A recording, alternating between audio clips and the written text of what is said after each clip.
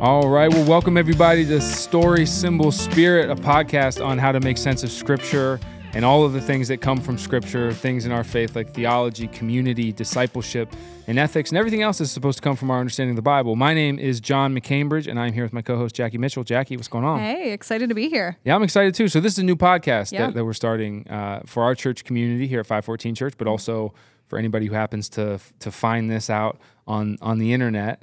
And so what are we doing with this podcast? What is this supposed to be? Yeah, we've been talking a lot, you and I, about just how Scripture can seem daunting. And I think we don't engage with it. I mean, I know that we don't engage with it the way we ought to. And so this is our partial answer to it, to start together to read through Scripture as a community and to make sense of it together. So Jackie and I both work for a local church here in Columbus, Ohio. I run like our operations and am our teaching pastor here. And Jackie's great. She's on the worship team. She's a staff leader in our groups ministry.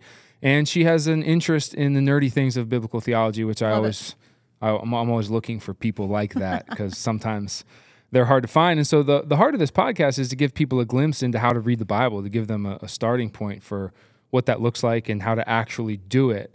One of the things that really came up for Jackie and I as we were going through stuff for like our small groups ministry was Jackie came across a very intensive study about specifically how Christians engage with the Bible, how often. And so not necessarily surprised that people don't engage with the Scriptures in general, but the statistics that we saw from this report was really that Christians don't really engage with the Bible very much, right? Yeah, and even less this year. So I found a study through the American Bible Association. They do the state of the Bible each year. So this is 2022's.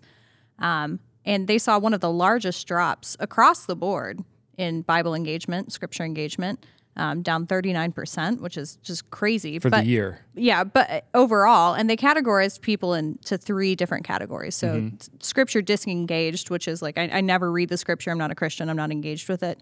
Movable middle, which would be like you're like Christmas, Easter goers, like maybe I like share a Bible verse every once in a while on Facebook, but I don't really. Yeah, would identify as Christian. Yeah, but I don't really engage with the Bible. And then what they call, Scripture engaged, which is 3 to 4 times a year is how they describe it. 3 to 4 times a year they're engaging with Scripture. And those were down 21%. So 14.7 million less adults, they estimate, in that Scripture engaged category from last year. And that's defined as 4 times a year. To open it outside of church. Right. So that people would, 21% less people than last year are engaging with their Scripture 4 times a year outside of church. Yeah. So I guess, it's interesting when you think about a study like that. Like, I don't know if that's surprising or not, but it is alarming in the sense that, as Christians, which we're going to talk about this in this podcast a lot, the Bible's supposed to be like the bedrock of what we believe and how we behave. Yeah. It's supposed to really inform our thoughts and our practice. It's supposed to be the foundation of our entire worldview. Yeah. That we're making decisions on, that we're leading our family based upon, and just that we're living in this world based upon. And so the reality that engagement's not happening really at all. Yeah, it sounds like we're starving. Yeah, like we need to learn how to do it. So when you think about that kind of lack of engagement, to me, the question is why? Yeah. Why would that be? And, I think there's probably many answers to that question. And so there's probably not like a golden bullet for that. But one of the reasons that I think people would shy away from the Bible is because it is a strange and intimidating book. Absolutely. Like we don't really have anything that old. Yeah. This is definitely the oldest book I'm reading on a daily basis for sure. Like I think because the Bible's pretty ubiquitous in our culture, you kind of forget that it's like one of the oldest things that we actually have, at least the oldest thing that we have that's culturally relevant, that we tell people they're supposed to pick up and not only like read or understand, but like engage with and let it form them. And so because it's old, that actually makes it strange and weird and intimidating at times. And so you have to learn how to read it. Yeah. You have to have a paradigm for how to engage with it. And so you think about like different examples in your life where this might be true. Jackie's on our worship team, and so she knows how to read music, but I don't know how to read music. So if you put sheet music in front of me, I wouldn't know what to do with it. And you could like show it to me, and you could even describe a little bit what the little markings, what are they called? The little markings, the notes. The notes. Yeah, exactly. Well, like what the little notes mean and why they go where they are and all of that. But if you don't actually teach me to engage with it, then I'm probably going to put that sheet music down, and there's really no reason for me to pick it back up again. It's not relevant. Yeah. Right. But the flip side of that is that if you do teach somebody how to use it, something very beautiful can come from it, right? Yeah. Another example would be like a box score of an athletic event, like a sporting event. So you have like a box score for a baseball game. And if you know what those numbers mean, and you know what the columns are, and you know what the rows are, you can understand like a lot about what happened in the game that was played, at least statistically.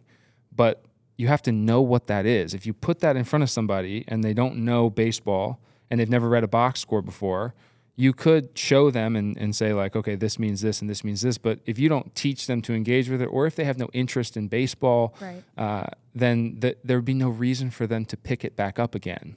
Yeah. And to engage with it. Exactly. Or to use it. And so to some degree, I actually feel like we do this with the Bible. That, as pastors or church leaders, or just Christians in general, you tell people they're supposed to read it.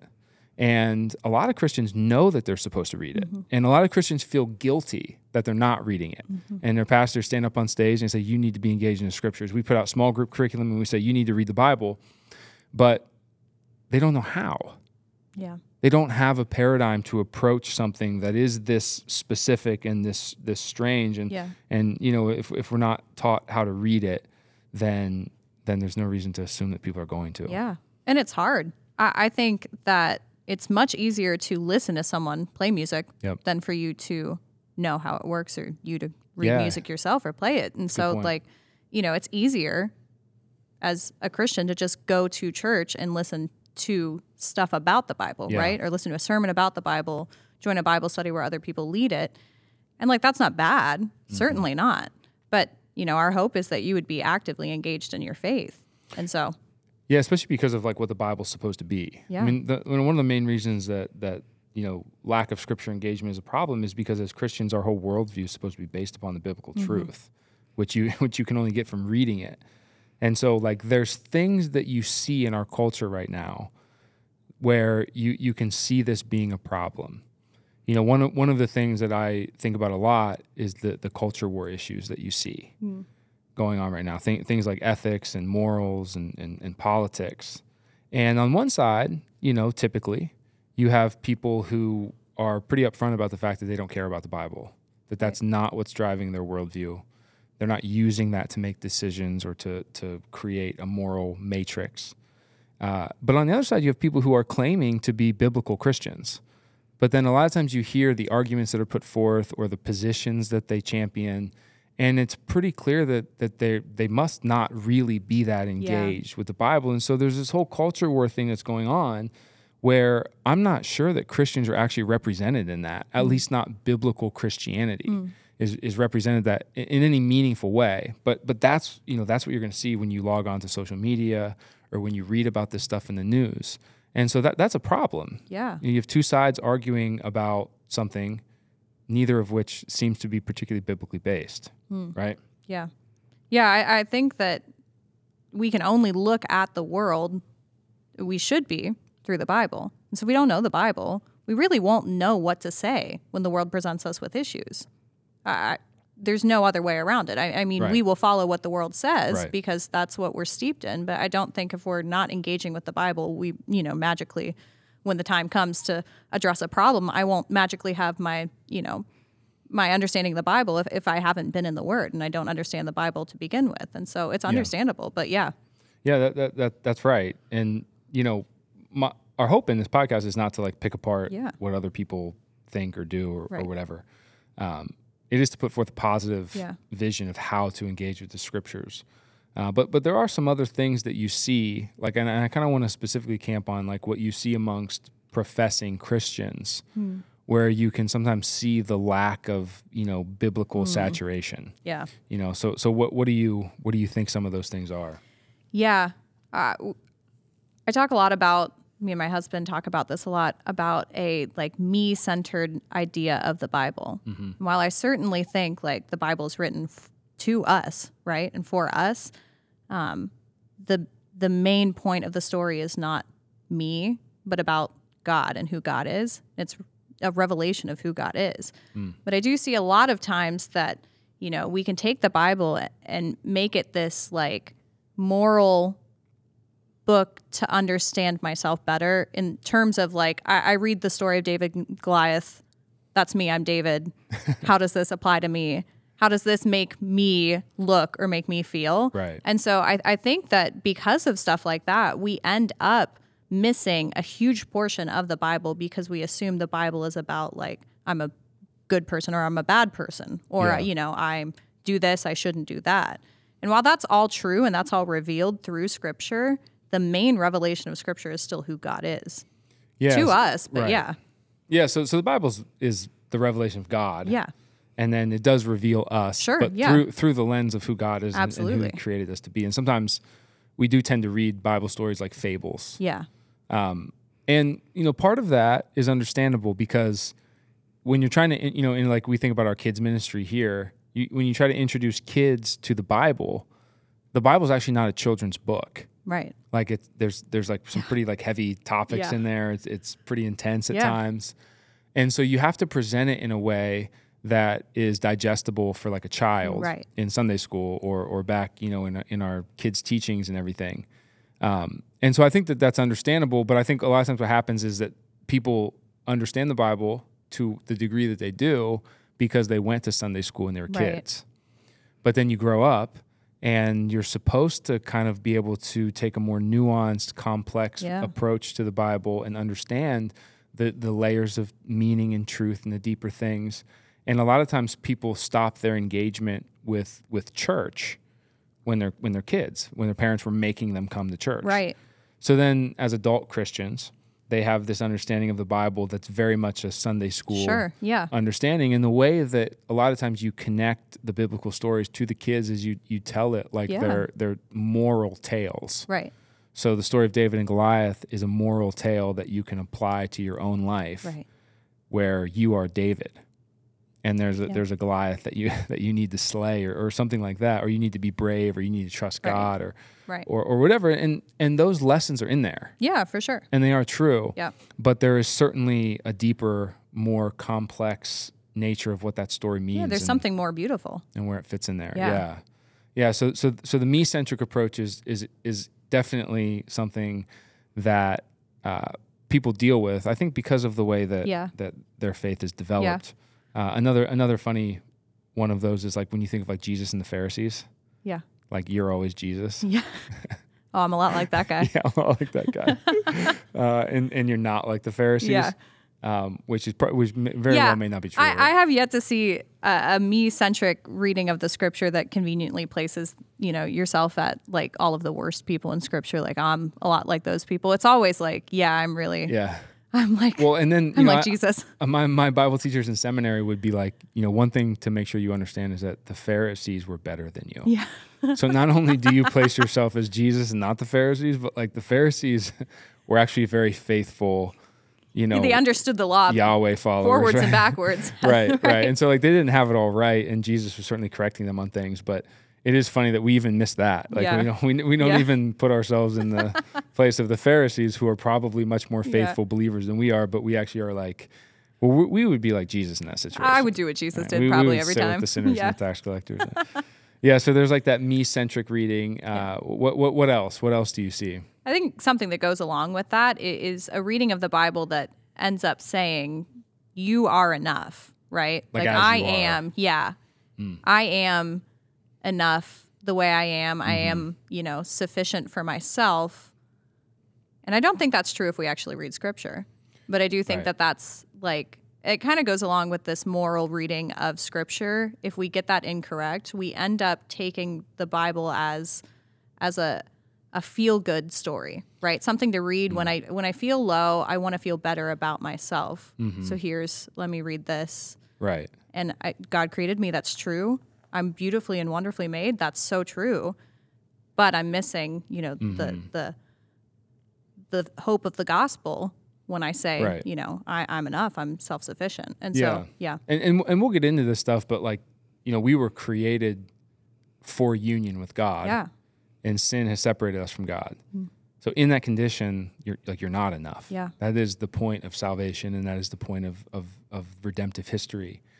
And one of the things that happens when you take that kind of like inspirational outlook on the Bible, like, is there's only certain verses or certain stories that You can only read. really make like an Instagram post of like certain Bible verses. Yeah, so there's like, you know, a lot of verses from Romans 8 that people are going to post. Cross-stitched. But crossed.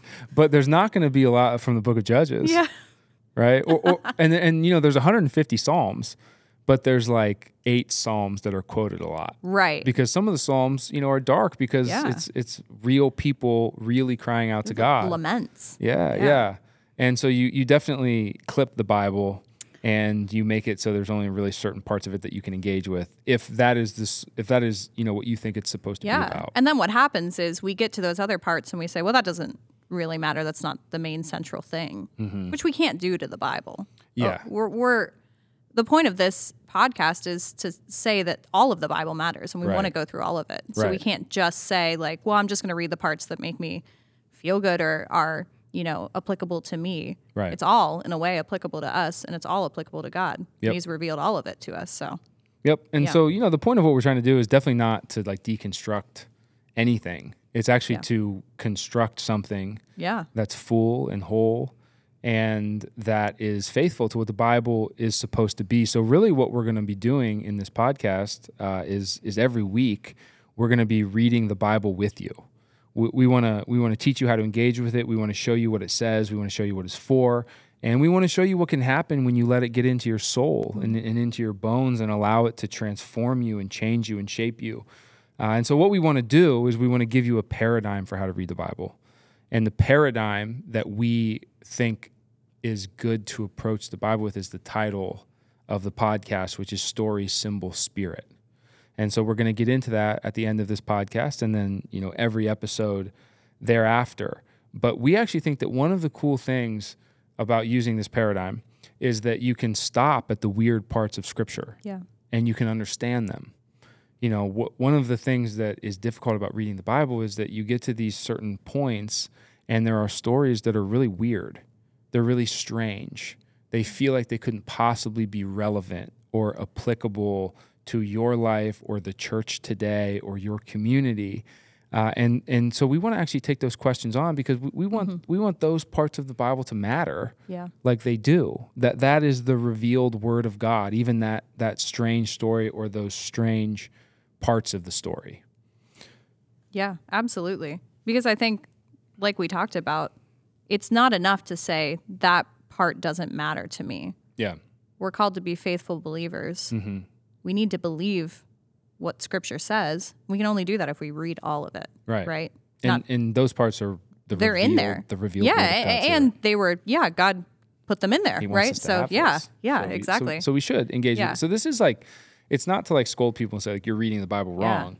It's to, I think, have a sober outlook on the idea that even if you're reading the Bible, there are parts that seem impenetrable.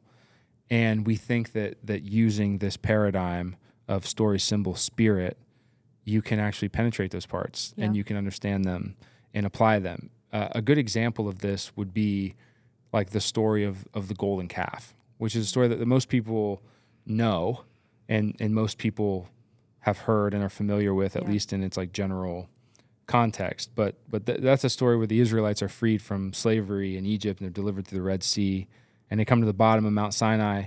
And God is going to give them instructions on how to build the tabernacle. Mm-hmm. So Moses goes up to the top of the mountain to get these instructions. And while he's up there, they decide to build themselves a golden calf and to worship it, which is immediately breaking one of the only 10 commandments that they have thus far received off the bat from God. And so then Moses comes down, he's mad, and God is mad. And God is so mad that the scriptures say that he wants to kill all of the Israelites and start over with Moses. And so Moses intercedes and says, like, don't do that. And so the Bible says that then God relents and he does not kill them. So then Moses goes down to the bottom. He yells at his brother Aaron, who's the priest who did this. He grinds up the gold. He puts it into water, and he makes all the Israelites drink it. Then he goes and he kills a couple thousand of the Levites, who are the priests. Mm-hmm. And then the story goes on. Yeah. And you read that story, and usually like Bible teachers are going to be like, okay, well, the point is that the Israelites were unfaithful, and they broke these commandments immediately. And so the thing that you should take from that is like, don't practice idolatry and don't disobey God. Yeah. And it's like, yeah, but I have a lot more questions. Yeah, like think about what I just said. Like, why, like, okay, why were they going to build a tabernacle? Right. Or what is a tabernacle? Right. That's a good question. How long was Moses up the mountain? Why did he have to go up to a mountain? Why do you have to go up the mountain and to why see just God? him? And why just him? Right. And how long was he up there before they disobeyed? Like, it seems like they did that right away. Or was it, like, why did they want to build a calf? Yeah. What is that about? And then like God wanted to kill them for this? Yeah. Like that seems a little bit harsh. Yeah. And then Moses interceded and God's mind got changed. Like, does God change his mind? Can we change God's mind? And then Moses kills a bunch of his own people, and like that's kind of like sick and twisted. Like, why did he do that? Like, what is going on with this story? And if our response as Christians, when people ask those questions, is like, well, don't worry about that. The story is about disobedience, and you need to obey God and take the central lesson from it. Then we're signaling to the people that are asking us that maybe there is something wrong with the story. Like maybe we're embarrassed about that story. Or B, like you don't actually need to read the Bible because you just asked me a bunch of questions and I told you it doesn't matter. Yeah. So those are not good responses. No. To somebody who reads these stories that are admittedly strange, and they have questions about it.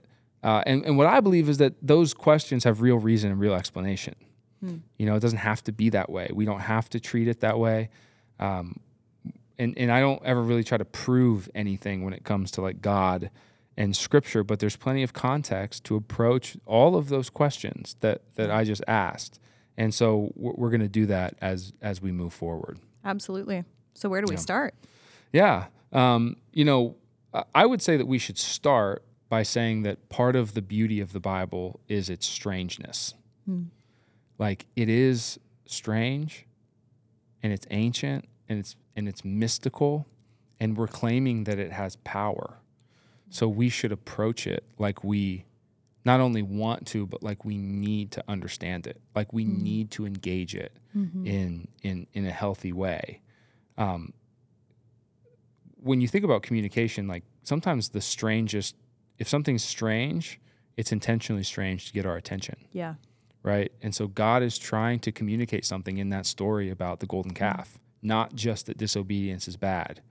That doesn't need to happen, be recorded, and be passed on through history to tell us that disobedience to God is bad. Right, because he says it in Scripture already. He already says it. He already gave them the 10 Commandments before that. And so that's not the point of that story. Yeah. The point is to show us something really, really, really deep about ourselves and what that story can mean to us and how we can apply it. So we're going to go through the Bible through this lens, story, symbol, and spirit. Okay? So the way that I kind of want to end this podcast, because next week we'll get into some more details about what the Bible is I want to talk about these three things. And what do we mean when we say story, symbol, and spirit? So story is one of the most important things to understand about the Bible. Yeah. I was taught the Bible at Western Seminary by Tim Mackey, who's the creator of the Bible Project.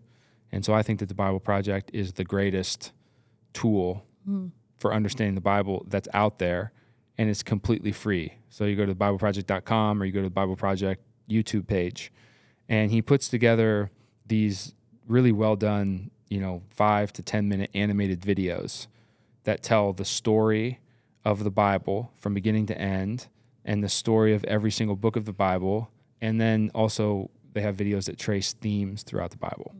So my advice to people is always, like, if you want to understand how to read the Bible, you should start with the Bible Project. You should engage with this tool. It's really beautiful. And the reason that it's helpful is because primarily that's what the Bible is. It's a narrative. It's a story. It's an epic narrative. And so from the beginning to the end, from Genesis chapter 1 to Revelation 22, it's one continuous story. It has a beginning, it has a conflict, it has an arc of resolution, it has a final resolution, and it has to be read as such. So I think that most of the foundation of, what I'll call biblical illiteracy comes from a failure to understand that. The story. The story, or even to understand that it is a story. Yeah. We're going to talk next week about how people tend to approach the Bible. Yeah. That's not the most helpful way. And so a lot of times, people are going to open up the Bible to a certain book in the New Testament, and they're going to read it. And there can be beautiful truth that comes from that reading. And God reveals himself in that way for sure. But whatever's being written in the New Testament is directly connected to everything that was written before it. Yeah. So whatever Paul says in Romans chapter 8 is connected to all of the Old Testament and the Gospels. Mm-hmm. And so to gain and mine the meaning of what Paul is talking about, you have to have some familiarity of the story. You think about if you're watching a movie and you tune in and you're like 50 minutes in, now we have streaming, so this isn't a problem. But when I was a kid, everything would run on like TNT or TBS or whatever, and they would play the same movies over and over. Yeah. But if you had never seen the movie before and it was just playing and there was no ability to rewind, then if it was halfway through, you would have to, turn it off and then wait until you could catch the beginning.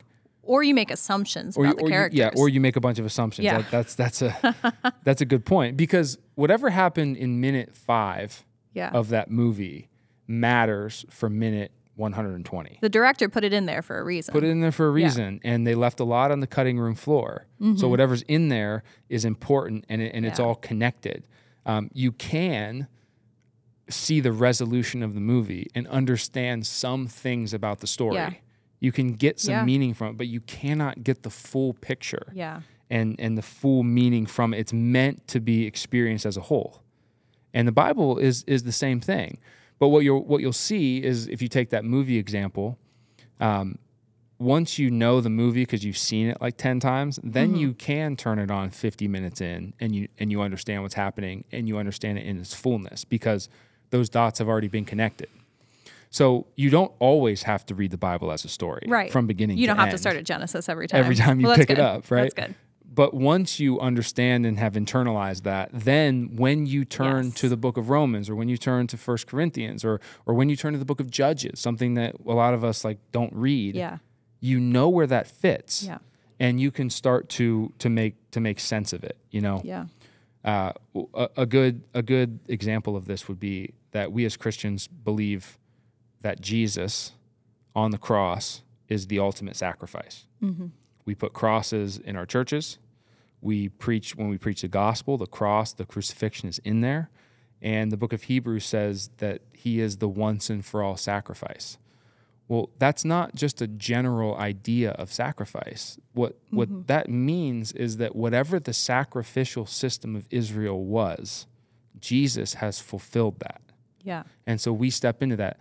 And so you actually have to know what the sacrificial system of Israel was, and how they engaged with it, and then therefore how Jesus fulfills it. All of that is in Leviticus, but we don't read Leviticus. Yeah, and that's huge. Until I got to college and took some biblical studies courses, I was in that mindset of, I'm going to read the New Testament. I think the New Testament means that the Old Testament doesn't matter. Right. And so I won't really read too much of the Old Testament. I know the stories in it, but I don't, for my life, I should just read the New Testament, which is missing out on more than half of the scripture. And again, you don't have to read Leviticus every time you read the crucifixion story. Right. But you do have, but you have to know that it connects. Yeah, or at least once you do, then what happens to Jesus on the cross has a much, much fuller meaning of, and you have a better understanding of what we mean when we say that we're people of the cross, and people of the resurrection. And so that's the story narrative. So everything that we talk about, we're going to put in the context of the story of Scripture, right? So we're going to start at the beginning, and we're going to go all the way through, because that's how you read narratives, right? And that's how we tell stories as humans. We tell stories, exactly. Right? Yeah, exactly. And I think once you start to see the patterns, I'll speak for myself here. It's like addicting to know more. Yep. It's highly fascinating. I might be nerdy, but it's so fascinating, and it makes you love the scriptures more and love God more. Yeah. To realize how intricate this story is woven, no other story compares. Absolutely. When you do like a home project, and like I don't have like great craftsmanship, but I do own a home, and so I have to do that stuff. Mm-hmm. And when you're doing it and it's not going right, like the like the screws or whatever, they're not like going in the way that they should or whatever, it's really frustrating, right? But then when you want to quit, but then when you figure it out, or you see something about the project as a whole that makes you be able to do that particular task, and it works, something in your brain makes you really like that. Like it's legitimately like dopamine and serotonin. And the same thing is true of the Bible. When you start to connect those dots and you start to see, oh, this is what the people of God were doing in the sacrificial system. Yeah. I didn't know that before. You get that feeling.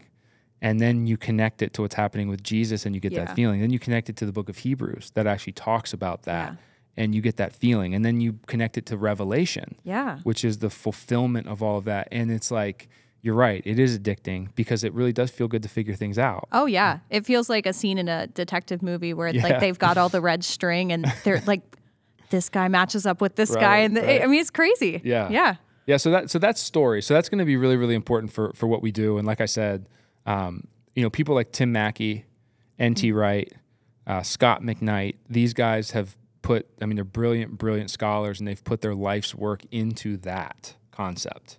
How does the Bible from beginning to end tell a story, and where do all the pieces and parts fit into that grand narrative? And so I would recommend, engaging with those authors and with those, with the Bible Project and all of that. But we'll be doing that every time we read the Bible. So then the second part of the paradigm is called symbol. And I actually think that this might be the most difficult one for people to internalize, because we don't really think this way. And so what I mean when I say symbol is I mean that the Bible speaks in symbolic ways, because creation is symbolic. And when we think of symbols, we think that means that they're like not real. But I mean the exact opposite. So when we look at Genesis, what I believe is true, and what I've been taught by people who are much smarter than me, is that when you think about the way that the world is, you have to ask yourself the question, why did God create the world? Why did he create this thing that we're living in? Why? And I think that maybe the best answer to that question is that he created the world that he might have a relationship with his creation. And so he wants us to know him. He wants us to know what he's like, and he wants us to know what we're supposed to do. And when you read the scriptures, you see something like Psalm 119 that says, the heavens declare the glory of God. And the way that we think about symbols in our modern post-scientific revolution, post-industrial revolution context is we think that what must have happened is people, like the authors of the Bible, looked around at the world, and they believed that there was a God. And so they looked around at the world, and they thought, how do these things that just happen to be here relate to God? Yeah. And so they symbolically talk about those things that way. Yeah. But the change in perspective that I want to bring to this podcast is that I actually think that what happened is that God created those things primarily as symbols that point to him. Yeah. So something about trees symbolically point to God. That's why they were created. Something about birds in the sky symbolically point to something beyond us. Things like the geographical diversity of the world, the fact that there's mountains, the fact that there's oceans, the fact that there's flat land, that there's deserts, that there's valleys, that there's hills, that there's forests. That part of creation points to God. In fact, its primary purpose is to somehow point to God. And because we are images of God, they also help us to understand ourselves. And so I don't mean symbolic as if it's like not literal. I mean that a bird is literally something that points to God somehow. Yeah. So this has to do with like the intentionality of God. There's a scholar, he's a Reformed scholar named James B. Jordan. He wrote a book called Through New Eyes. And this is like really helpful to understand about this. Now, it doesn't mean that our modern scientific understanding of the world is wrong. You know, so like when we think like, what's the purpose of a tree? It's like, well, I don't actually know science very well. Yeah, like, I don't know what the purpose. You know, like well, it makes oxygen, right? Oxygen, yeah. right? Exactly. Okay. That's what I was going to say. Or right? We all, or yeah, we CO2. all learned that. No, it makes oxygen. Okay. Well, I don't know. And so the point of the tree is that it's a part of like the symbiotic relationship of the ecosystem. Yeah. Now that's true. It is. Yeah. And God created those patterns and all of that also, which is beautiful. Yeah. But why shouldn't a tree point to God? Yeah, and the why is still there. It's in the system, but right. Why? Right. So it's still there. Right. Unless the answer is to point to and glorify God. Right. So whether we know it or not, we think of the world as being random and just here. And so if we want to make sense of God, we have to look at what's here and then try to figure out how that points to God. But yeah. This understanding, which is actually revolutionary, and you're going to have to trust me, and we're going to have to walk through the creation story to show this and to see this. What's revolutionary about this worldview is that it changes the way you interact with the world. Yeah. There's something about weather. Yeah. There's something about seasons. There's something about rocks and jewels and diamonds and emeralds and rubies that somehow, some way point to God. Yeah. Because they're supposed to. They were actually created to do so. So like an interesting example of this is the priests of the Israelites would on their tunics before they would walk into the temple, you know, they would have all of these stones in their, like that's not like random, and it's not like, oh well, they want to look cool, so they put like rubies and probably and did jewels look cool though. right like turquoise on themselves. Yeah. It's because something about that, they understood that to point to God. Yeah. Right. And once you unlock this, it really, really makes a lot of the stories of the Bible that occur in the natural world, like Jesus calming the storm, is something that you have to really understand what the ocean or the sea is. Right. That God created the sea to point to something. Well, because wouldn't you say this is how the biblical authors' worldview was largely shaped? This is a modern problem of ours that we've separated. That's exactly right. That's exactly right. So they didn't have a scientific understanding of the world. Yeah. It doesn't mean that their understanding of the world contradicts a scientific understanding. Yeah. It's just that they didn't approach the world first as like a closed system of material cause and effect. They approached it as something that was mysterious and wonderful and divine. Yeah. And that God created it for the purpose of revealing himself to them. And so, you read those stories and it's like Jesus calming the sea is not just about him showing his power. It's about something much deeper because the sea represents something. And so we'll talk about that, as we get into that story. But that's going to become really important, especially in Genesis, because that's when things were created. And then the story begins, and then we get into the story part. And so that's kind of the symbol aspect of the paradigm. And then the spirit aspect of the paradigm is also going to be difficult for us because, we don't really, as modern people, believe in a spiritual realm. Yeah. We even if we say that we do, it's really hard for us to understand what that means. Yeah. Or to experience it, an unseen realm. And I think we think of it symbolically. Like we talked about world. The way we view symbols is a lot of the way we view the spirit world. Right, exactly. Because primarily, like I said, we view the world materially. Yeah. And scientifically. But the Bible does not understand reality that way. The biblical worldview is that our world and therefore our experience is spiritually porous. That there's a spirit world and there's our, embodied reality. And these things actually interact with each other. There's an unseen realm of spirits and gods and angels and demons. And they don't, not only do they exist, but they act in or upon like our terrestrial world. Yeah. constantly. Yeah. And so they did not believe that all that exists is matter and energy and forces in this closed system of cause and effect. And so they believed that this world and therefore their experience was permeated with the divine Yeah. and the spiritual and the non-material Yeah. and the unseen. And so that's what the Bible reflects. How did that change their worldview then? How did that change their life, their actions? Right. I mean, significantly. Yeah. Because, there's a scholar named Charles Taylor. He's a Catholic philosopher, and he wrote a book called The Secular Age. And his question was, how is it that 500 years ago it was impossible to not believe in God? And 500 years later now, it kind of feels sometimes like it's impossible to believe in God. And his conclusion, what he spends a lot of time in that book, or it's 2 volumes, doing, is showing how the world went from being what I called spiritually porous, where there's an interaction between the divine, the unseen, and our physical world, to being closed. Yeah. There's no interaction between those things. That's how we understand the world, right? And so we don't think that we have to worry about, sometimes we think about like demonic possession, and we see that sometimes, but we don't really think that we have to worry about, demons, moving our thought patterns. Yeah. Spiritual forces of evil oppressing us, having influence over us.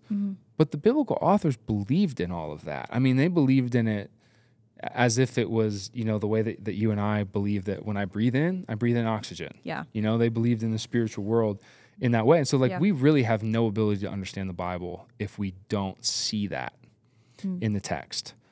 And quite frankly, our experience shows us that this is true also, that there is some kind of unseen forces that are in this world. Do tell. Well, I mean, when you talk to somebody like somebody of like the younger generation right now that's coming of age, and you ask them what their religious beliefs are, more than likely they're going to tell you some aspect of, well, I'm spiritual but not religious. Yeah. And what that means is that they're not Sam Harris new atheists. Right. Right? They don't just think that everything is material. They know that there's something more. There's something beyond. There are things that animate our lives that you can't touch, that you can't feel. Right. Even something like the love of a child or the love of your spouse, it's not just the chemical reactions that are happening in your brain. Those things are physically happening, but that's not what that love is. It's something beyond that. It's something more than that. And that is non-material. That's not measurable. That's not scientifically available for us to analyze. And so we feel that interaction with an unseen realm and with an unseen world, just like the biblical authors do. We just pretend like it doesn't exist. Yeah. Right? Yeah. And so I think if we want to understand the Bible, we have to understand that. You think about the story of the Exodus. What we're going to get into when we talk about that is a story of God battling the gods of Egypt. Yeah. That's not just a story of God delivering his people from a mean guy.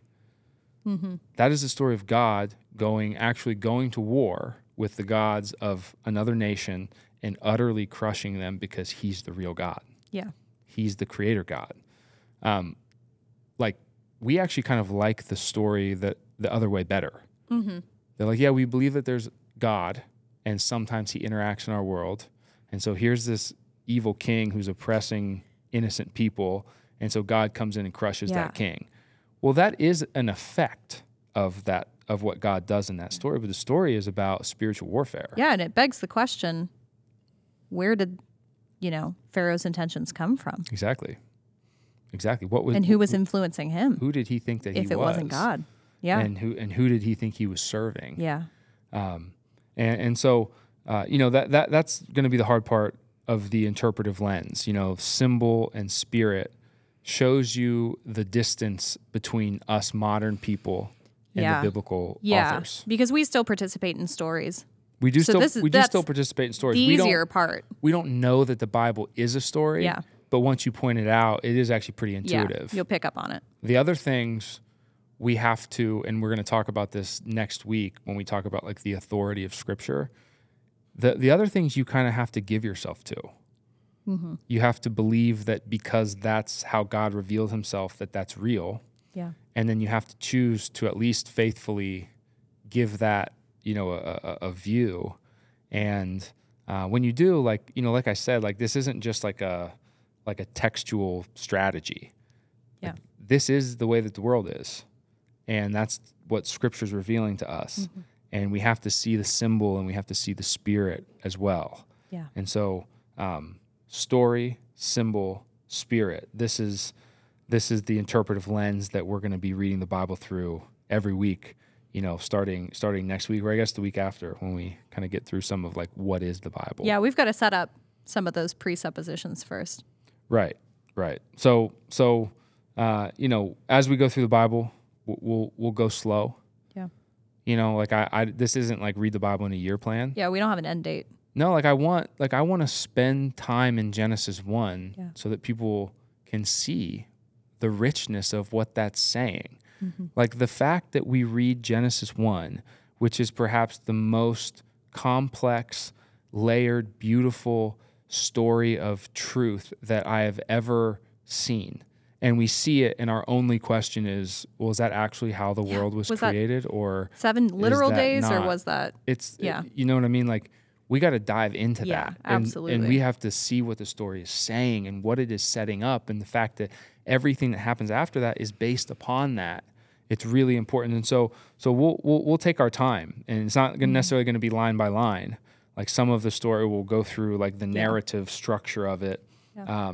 But we will stop and we'll look at the hard questions along the way, and we'll ask the hard questions, and we'll engage with that because that's actually fun. It's so fun. It's fun. One thing that Jackie said to me when we were talking about like, how should we approach this, is you said to me, I don't want people to be afraid to look around the corner. Yeah. Yeah, something that really stuck with me when we did curriculum a couple months ago, I was watching Good Mythical Morning, Rhett and Link. Yeah.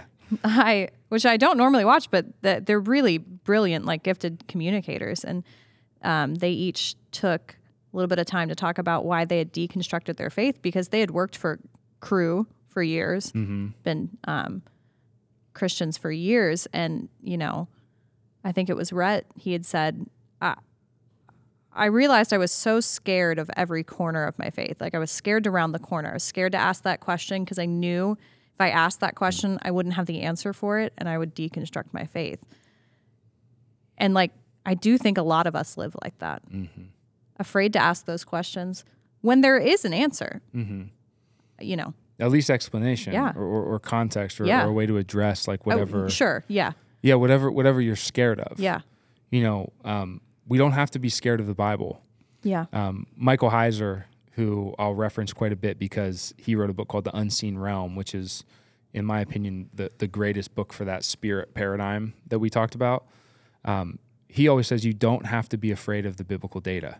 Yeah. So he's a scholar, and so he calls it data. But what he means is you don't have to be afraid of what's in the Bible. Like you read it, it's there. Yeah. God wanted you to have it. If you assume the things that we're going to say Orthodox Christianity assumes about the Bible, it's there for a reason.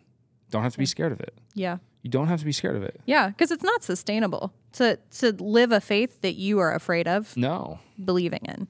No, because like, a lot of the Bible you're going to open up and whatever you read, you're going to be like, what? And someone is going to ask you about your faith at some point. Right. And they're going to be smart enough to ask you, what about the hard parts about your faith? Yep. And if you say, I don't know, maybe I don't believe that. Like the hope is that we can talk about those things here. Yes. There was this school of thought called the New Atheist that got popular when I was, in high school and then into like my college career and stuff. And one thing that I realized was that the questions that these people were asking, like one of them's a brain surgeon, one of them's a philosopher. They're like smart guys, but they don't know the Bible. Mm-hmm. But what they did really effectively was they, I can't remember who said this, but someone that I was listening to critiquing them said that what they do is they ask questions that a precocious, intelligent 13-year-old would ask. Yeah. And the fact that those questions deconstructed the faith of millions of people is a big problem. Yeah. And so, like, I'm not trying to be rude, but we don't have to be scared of 13-year-olds' questions. No. Yeah. We should be able to engage with our faith in such a way that it's mature enough and it's holistic enough that we can have responses and we can understand, you know, where that question comes in and how it's addressed in Scripture. And so that's the hope of this podcast. That's what we're hoping to do. Yeah. Anything else before we kind of transition into what we're going to be talking about next week? No, I'm so excited. Yeah, me too. This is going to be fun. At least it's going to be fun for me. So hopefully, for us, yeah. Hopefully we're going to have fun. Yeah. I can't promise Jackie. I can't promise you're going to have fun, but I will have fun. This will be fun for me, and so hopefully people find this interesting and find this useful. The next few weeks, we're going to dive into like what the Bible is. Mm-hmm. So a lot of people come to assumptions, or they come to the Bible with lots of assumptions and lots of presuppositions that are already loaded. And so we want to just make sure that we at least start from the base and say, like, if we're going to be talking about this every week, this is what we think that it is. These are kind of the ground rules of what we have been taught and believe through, you know, our church and our community and our tradition of faith. This is what the Bible actually is. So next week, we're going to talk about what I think are some interesting questions, like, what does it mean to say the Bible is the Word of God? What does it mean to say that it's inspired by God? What does it mean to say that it's inerrant, that there's no mistakes in it? What does it mean to say that it's authoritative, that it has authority over my life? What do those things mean? Yeah. Those are all traditional. You know, when I say orthodox, I mean like with a small o, orthodox, like your classic tradition of faith. Those are all orthodox understandings of what the Bible is.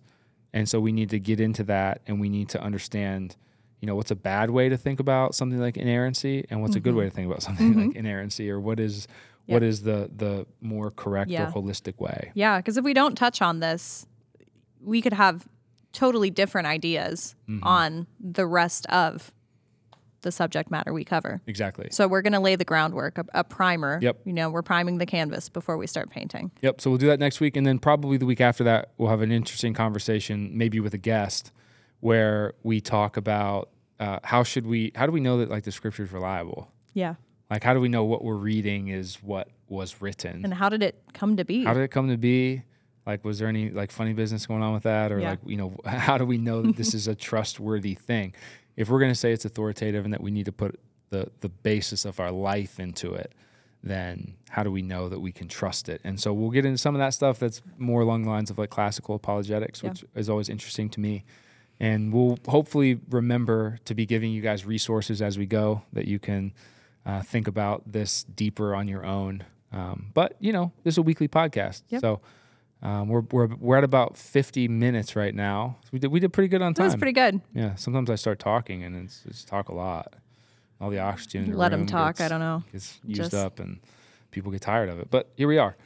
So, Jackie, that was fun. That was awesome. Episode number 1. Episode number 1 in the books. As long as there's no recording issues, we're I hope that we're recording. We're good. That means, Yeah, we are. Okay, good. Well, okay, perfect. I had a lot of fun this time, Jackie, and hopefully we will see you all next time. See you guys soon. Bye.